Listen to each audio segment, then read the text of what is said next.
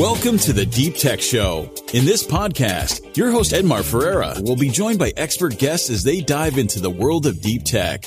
We are telling the stories of the heroes who are taking real risks to give us a future of flying cars, virtual reality, robots, and space exploration. Enjoy the show. Today's guest is Dan Goldberger, CEO and Director of ElectroCore, with the mission of helping patients across the globe who suffer from pain and chronic conditions. And Dan has over 35 years of leadership and medical device experience. Welcome to the Deep Tech Show. Today I'm here with Dan from ElectroCore, a really interesting company. Dan, take us to the future. What the future looks like when you guys are really successful. Thank you. I'm thrilled and honored to be here with you, Edmar, on a Friday afternoon. I have the honor of running an electroceutical company called ElectroCore. We're based in Rockaway, New Jersey. The ticker, we're traded on NASDAQ, and I have to advertise our ticker is ECOR. Our mission is to bring neuroscience to humanity, to bring neuroscience to the masses. Our current product offering is a non-invasive vagus nerve stimulator. We are FDA cleared to treat a variety of primary headache conditions. The core technology, vagus nerve stimulation, has legs, has momentum to treat a variety of debilitating chronic conditions. If you look at our website, you'll see that we are working on therapy beyond headache, on therapy for post-traumatic stress disorder, for concussion, for treating the symptoms of withdrawal from substance abuse, for treating the symptoms of Parkinson's disease. And so we're very excited about bringing the power of neuroscience, the power of vagus nerve stimulation more specifically, for the benefit of quality of life and to treat many of these debilitating conditions. It's a very exciting time for our little company. Yeah, and it's so interesting to see a company that's like no invasive, like using that part. I think what's really interesting about what you guys are doing is that since it's no invasive, it could be applied so widely to many people because you don't need to do anything like you need to cut the patient, implant anything. So this is really interesting. And how did it start? Like how the research and the development of a technology like that, like start? So, you're exactly right. The power of being able to deliver therapies non-invasively really opens up so many opportunities. In the 1990s, Cyberonics, which has now been acquired by a company called LivaNova, Cyberonics commercialized an implanted nerve stimulator. And that product is on the market today. It's a $300 million line of business for treating epilepsy and for treating treatment-resistant depression. And that's an implanted device. It's pretty expensive, the device. And you need a surgical procedure to implant it.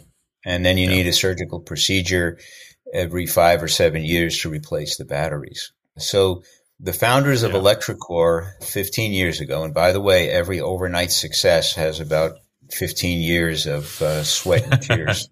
For sure, before it becomes commercial. The founders of ElectroCore, JP Erico, who's an entrepreneur, and Peter Stotz, who is a physician, both of whom continue to be associated with the company. They were looking for a less invasive way to deliver the same signal. And in the early 2000s, middle 2000s, the company was performing clinical trials in epilepsy, in asthma. And the patients were starting to report, and we still have some of these anecdotes, but the patients were filling out a form talking about their experience, and there were a couple of annotations about, and my headache went away. So we were treating asthma patients, we were treating epilepsy patients, but they very quickly acknowledged that their headache was going away. And so the company, like so many other startups, we pivoted to look at headache because headache is a very prevalent condition. And as a non-invasive modality, the ability to treat headache patients was, far more possible than when you're talking about a surgical implant. And so those are, I condensed a lot of work and a lot of stress into a short commentary there. But, this was like so many other inventions. This is a couple of knowledgeable, hardworking, dedicated people saying, does this really have to be a surgical implant? And here we are today with a growing business in headache. And look, we still have epilepsy, and we still have rheumatoid arthritis, and we still have depression on our development pipeline.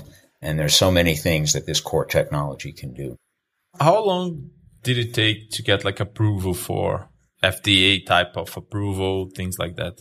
Yeah, so we actually got approval in Europe under the CE mark first, and that was in 2012, really 10 years ago now. Our first approval, our first FDA clearance in the United States was in 2017 for acute treatment of cluster headache. And since then, we now have 8 different approvals from the FDA in different forms of headache, as well as an emergency use authorization to treat breathing difficulties in COVID-19 patients. But your question was, how long did it take?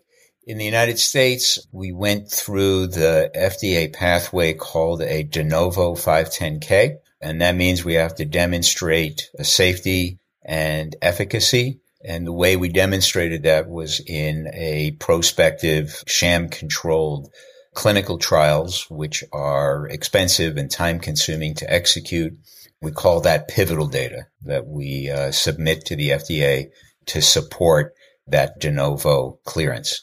All of that data was subsequently published. And so not only does it support regulatory approval, but it also becomes marketing support, right? We have a substantial body of high quality evidence that talks about clinical efficacy and safety. And I think that for a product that is like new, different, like what you're doing, I think this approval and this data is really important so that people can tend to be conservative maybe with regarding the treatments.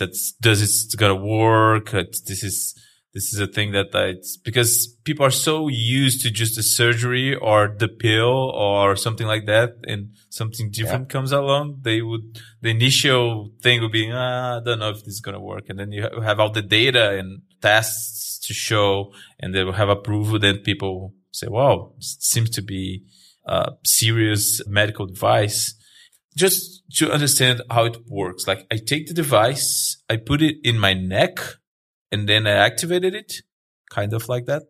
Let me circle back to your first comment because, and I'll come back to how we use our specific therapy. Mm-hmm. But in life sciences, there were really 3 value creation events. The first one is when we prove to ourselves that the therapy is going to work. And that usually involves some amount of clinical trials. The second we were just talking about is when we get regulatory approvals. But the third piece that entrepreneurs often don't pay attention to is how are you going to get paid for it? In the United States, in Western Europe, in many countries around the world, we have an expectation that insurance is going to pay for the therapy in one form or another. And that is a third and often daunting step to convince insurance companies, whether it's national insurance or commercial insurers, that they should reemburse the providers. So, I think that's important for your audience to understand. Yeah. If the insurance is not, it's not glamorous, but really sooner or later you got to get paid for it. Yeah, it makes sense because most of the cost is actually paid by the insurance in the end of the day, right? It's Correct. Not only like a decision of the doctor or the patient. Like sometimes it is, sometimes they buy things, but most of the time, like most of the bulk of the market is from the insurance, right? That's right. So and consumers have this expectation that insurance is going to at least defray the cost. In the United States, there are various programs where there's a copay or there's a deductible. In the United Kingdom, National Health Service is paying for certain patients, for cluster headache patients, but not for migraine headache patients. And so for the entrepreneurs in your audience, it's an important step to make sure you've got a path not only to getting regulatory approval, but do you have a business case to actually get paid? Details. And how one goes about do that? Like, you need to go to each insurance, or the fact that you are approved is just like it doesn't automatically make you approved by the insurance, right? It's just like a prerequisite, of course, but you need to go negotiate with them. What the criteria, how they decide, how do you navigate all of that?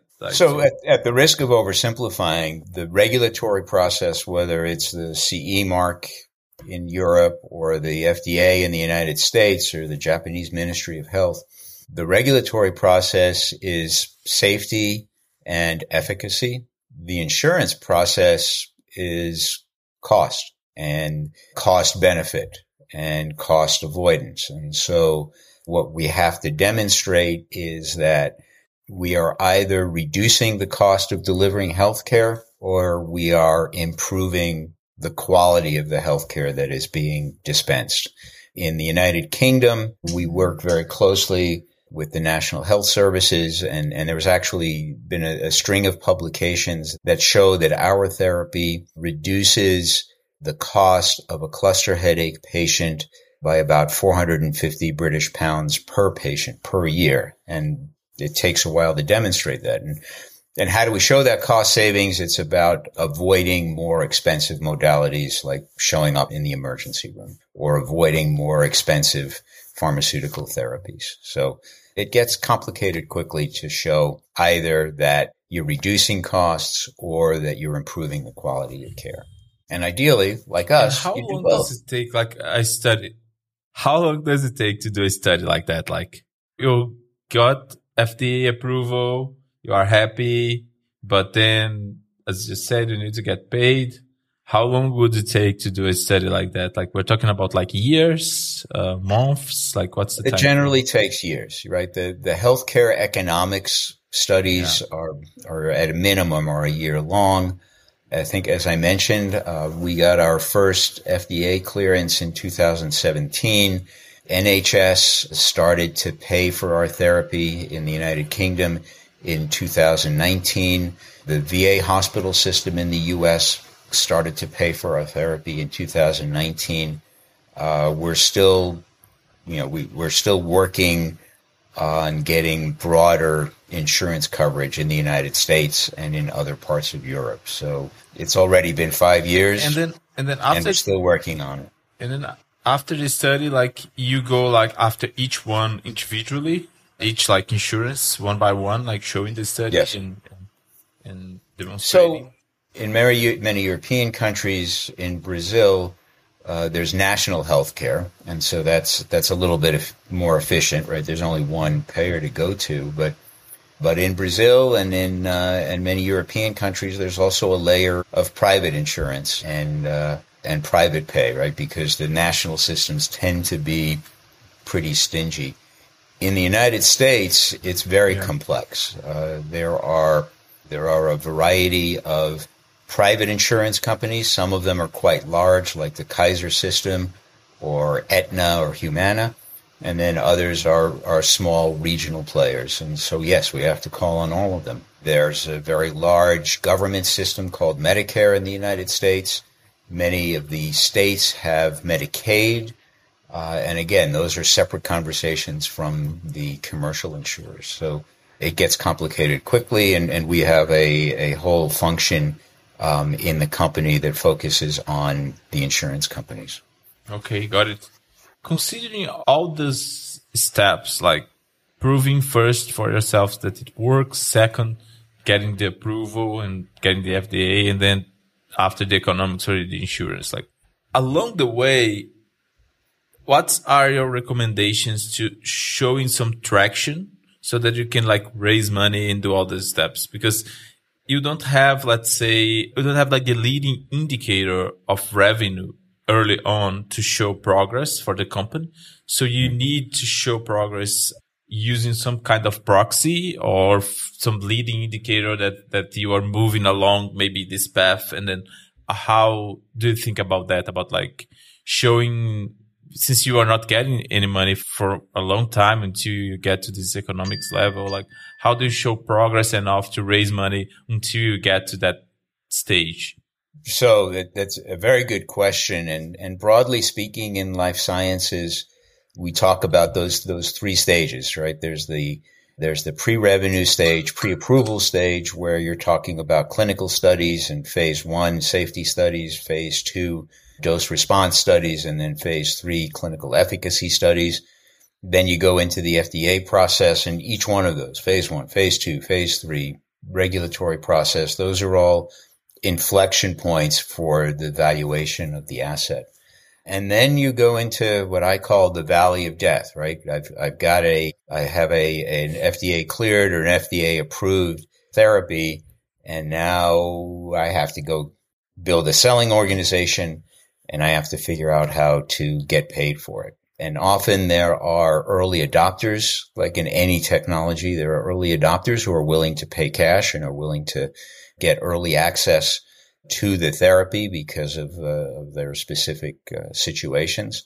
But there's often a lag between the excitement around a regulatory clearance and when the business starts that classic hockey stick that we're always looking for in the growth of the business. Getting to that tipping point in life sciences is often challenging.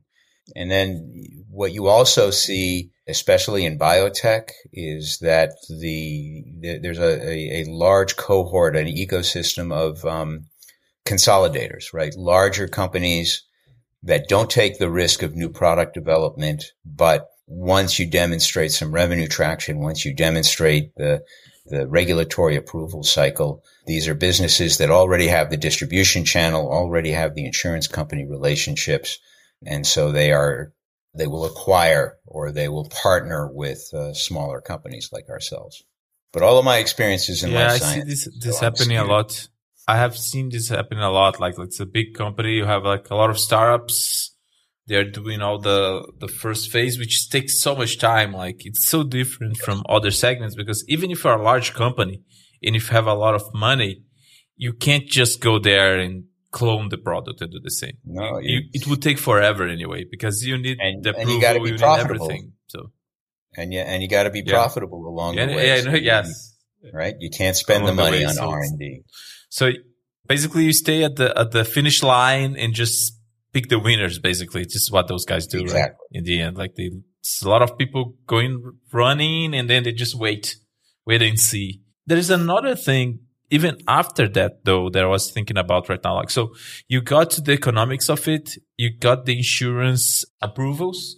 Even after that, to actually make money, the doctor needs to use it as a treatment, right? Because it's not like magic, like the fact that you are instant. They will not know about that solution like that. So they need to know about it to recommend it to the patients as well. So there's still this, then there is like would be like more like a common go-to-market thing about going after the doctors and the conference and things and explaining how it works. And how do you guys plan into like doing it? Yeah. So again, at the risk of oversimplifying it, there are two strategies. The first strategy is what you described, which is a push strategy that we educate the prescribing physicians, we educate the nursing staff that's in the doctor's office, and we encourage them to make the therapy available to their patients. But there's also a pull-through strategy where you go direct to the consumer and you use social media, you use TV advertising and a variety of methods to create consumer awareness so that a patient will ask their doctor about this new therapy that they just read about on a blog or they just read about in a newspaper article. And there's a lot of, running the business. There's a lot of challenges around how do you deploy, we're all working with limited resources, right? So how much money do I spend on consumer awareness to generate pull-through demand? How much money do we spend on the push strategy of educating the prescribers? So it's an art. Do you have any bias on one side or the other? You have any bias in favor of one of the two ways of doing it? It depends on the details of the situation. In headache, we are very targeted in what we do by care setting and by geography. In other words, we have certain cities where we have put a lot of energy into building up a user base, a physician champion user base. And in those cities, we're now spending on direct to consumer awareness because we know we have providers that can support the demand.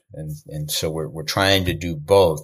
But given our limited resources, we're not doing it across the whole country. We're doing it in specific geographies where we have built up some infrastructure, frankly.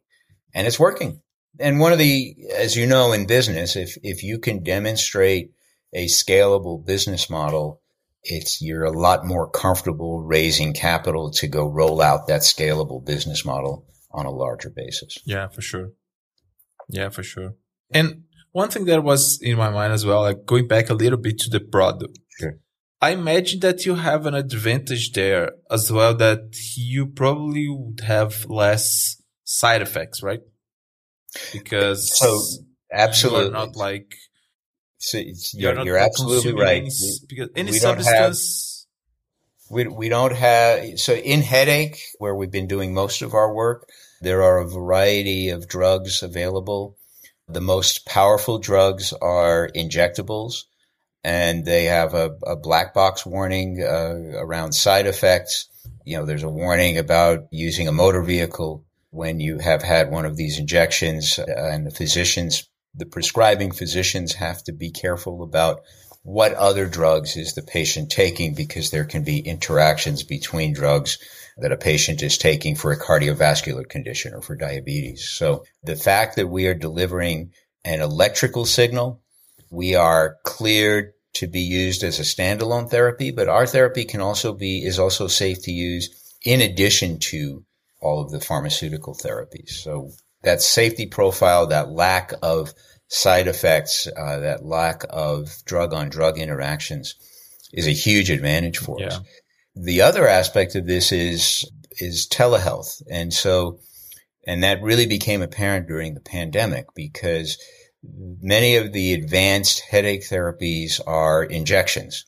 And so patients have to go see their physician every 2 or 3 months to get the injections. And because our therapy is non-invasive and it is configured as a self-care, patient personal use device for patients who did not want to go into the office to get their injections, our therapy could be prescribed via a telehealth consult, and then we ship directly to the patient. We train the patient how to use it over a phone call or a Zoom call like this. And it's a real advantage as healthcare, and this is true all over the world, as healthcare moves from being you go to the hospital to see your doctor to more of a telehealth self-care environment. We have a real advantage. And by the way, I'm a huge proponent of telehealth. There's so much that we can do with remote situations like this call that we're on right now. There is any pain or discomfort using it? It's an odd sensation. Nerve stimulation in general, it's not painful. It's not uncomfortable, but it's a little bit odd for the first few times that you use it. And so the vast majority of folks who try it, will comment on it that it feels a little bit odd, but they move on. Okay, cool. This is cool as well because some people don't like injections or like the pain on the needle and things like that. Exactly. Well, and look, we're trying to alleviate pain, right? Needle, that is good as well. We don't want to add to somebody's pain. Yeah. Yeah. Does it help with migraines as well? Yes, we are explicitly labeled for treating migraine headache, cluster headache in adults and in adolescents, as well as a variety of TACs, which are TACs, which are more complex and relatively rare headaches. Yeah, this was a little bit of a self-interested question because I do have pretty bad migraines. Sometimes people don't understand how hard it is to. Some days I can't even function when I have those. Like I just lost a day of work or two because I need to just stay in bed. It's bad. You need to try our device. I get migraines, but very occasionally. In fact, I had a migraine yesterday, and I treated myself. And for me, the headache, it gets knocked down almost instantly. And if you look at the publications about our therapy, people talk about getting relief from symptoms within 10 minutes, and in many cases can completely abort the headache. We also have a prevention protocol, and the clinical data showed a statistically significant reduction in the number of headache days for people who were following the prevention protocol. So I'd love to get a device into your hands and see if we can improve your quality of life. Yeah, it's I have tried a lot of different meds and different things. It's just nothing works quite well. We hear that a lot, and I'd love to have you opine on our therapy. Oh, this is gonna be cool. I'm gonna try it someday to test it. Good. So, what's the next big challenge you guys have? Like, what's the next thing that keeps you up at night? You know, there are two things that we're working on, right? The first, obviously, is just scaling up the business, and we launched an e-commerce platform at the beginning of this year, and we just touched on what we're trying to do with our consumer awareness and driving patients not just to prescribers but to our e-commerce platform. You know, the insurance reimbursement thing that we talked about, but you know, the big idea here is what's next after headache. And we announced in January that the FDA had given us breakthrough designation to treat post-traumatic stress disorder. There was data in treating acute stroke that was published in February. There was data treating the symptoms of Parkinson's disease at the end of last year was published. And so advancing these extended indications and then commercializing our non-invasive vagus nerve stimulation for more and more very difficult chronic conditions, that's really the big idea. Yeah. Since you started this path with this area, like what did surprise you the most after you joined? So, you know, first and foremost, what surprised me was how well this therapy works, because I'm congenitally skeptical. I've been around for too long. And the patient testimonials, the physician testimonials that we get are really heartwarming and tremendous. And, you know, they drive you to do more. And then, you know, the other realization is just how annoying the insurance companies are, right? They just go slowly because they could go slowly, and they have there's no reason for them to respond to my phone calls. They use the pandemic as an excuse to cancel meetings. So those, you know, that's the good and the bad. Yeah. Right. Yeah. What is the thing that people tend to get wrong, or the most common people have, or the most common misconception? Like when you go around, like with investors, analysts, insurance company, customers, when you talk about electroCore, what people tend to get wrong more often or don't understand more often, or what the most common misconception about? First of all, kind of the same skepticism that I had originally, right? That how can a non-invasive nerve stimulator have such a profound and reliable clinical effect? And it's hard to believe. And I'm here to tell you that it really, really does work. So that's really the initial conversation. And we talk about our clinical data and the peer-reviewed scientific publications, but you know, for the vast majority of people, you got to try it and see it for yourself. And we have tremendous success. You know, the hurdle is getting people to try it. Once they try it, overwhelmingly, they get very excited about it. As an investment, that's a very different challenge. You know, the capital markets go through cycles, and right now we are in a pretty challenging cycle where growth companies, smaller businesses like ourselves that are still negative cash flow, are out of favor. For me, it's been an investment opportunity. I've been buying our own stock. Effectively, all of our directors have been buying our stock because we feel like it's so depressed, and it's at a tremendous entry level right now. And we'll see. You know, as management, we need to focus on growing the business. And if we do a good job of growing the business, the stock market eventually will acknowledge that. There's another piece of it that we didn't discuss a lot. It's that production of the device itself, how this part of the tech works, right, for you. Like you do it in-house, you have suppliers, whole situation with like China and the supply chain affected you guys on the like production side of the device itself. Yeah. So, so our device looks like a piece of consumer electronics. The device that we currently sell is a standalone device, but we are in the background. We're working on a next generation platform that will be app enabled and connect to a mobile platform. So we're excited about all of that. Like all consumer electronics, our supply chain runs through Asia.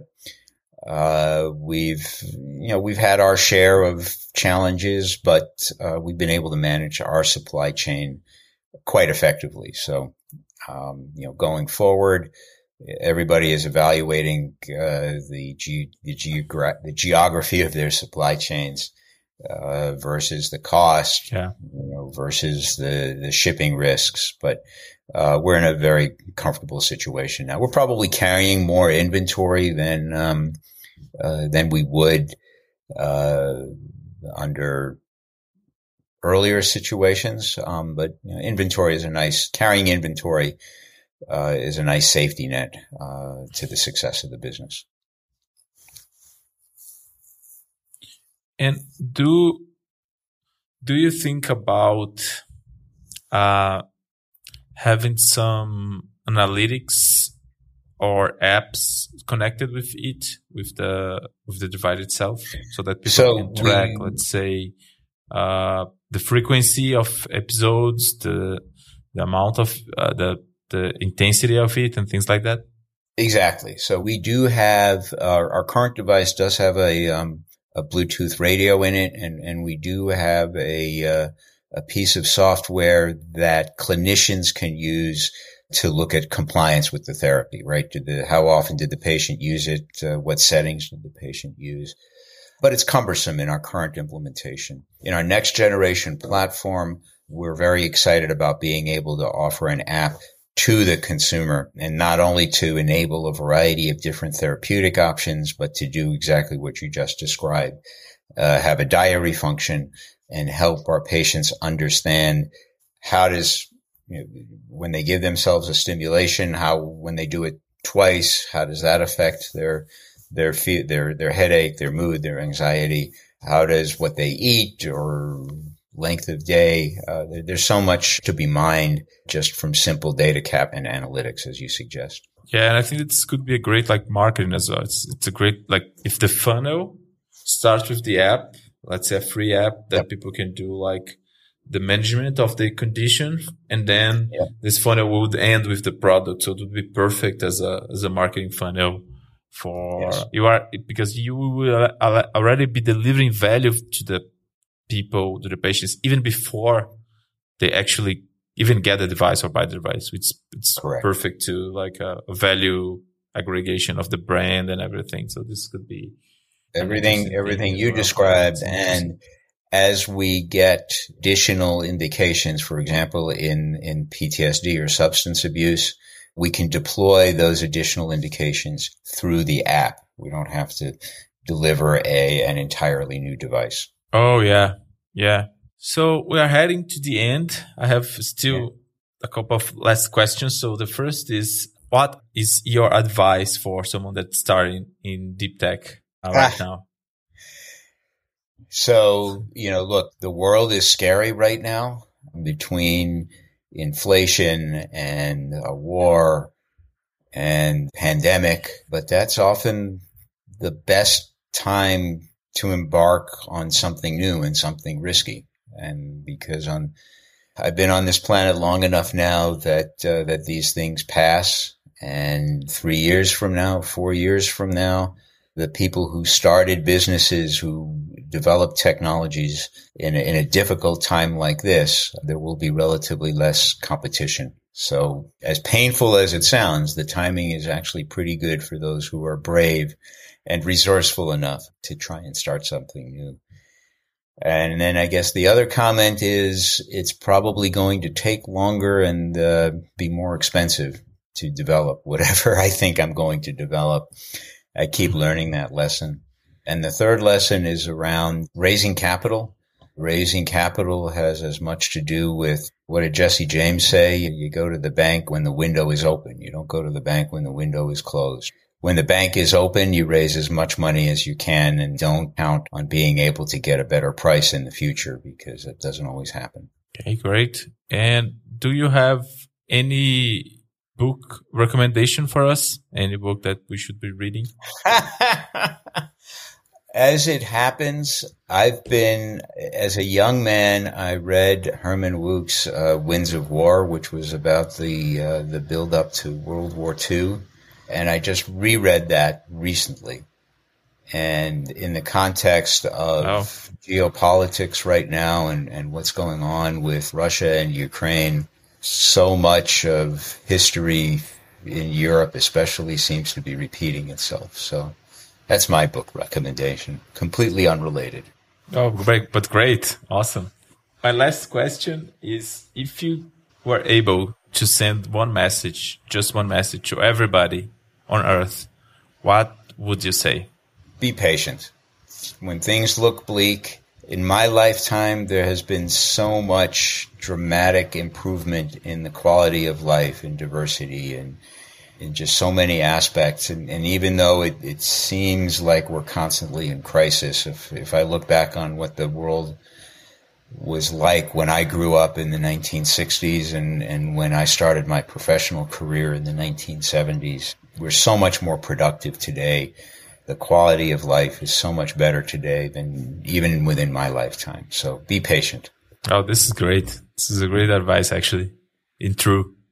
So it was amazing to talk to you. I hope that in a year or so we do like a part 2 to see how things are going. Sure, I'd love to, Edmar. It was a real pleasure to meet you, and I wish you the best of luck with all of your endeavors. And stay healthy, my friend. Okay, you too. Thank you so much. Thanks for listening to the Deep Tech Show. If you enjoyed today's episode, don't forget to subscribe so you don't miss out on upcoming episodes. Follow the podcast on Twitter @Deep Tech Daily to keep updated on what's next.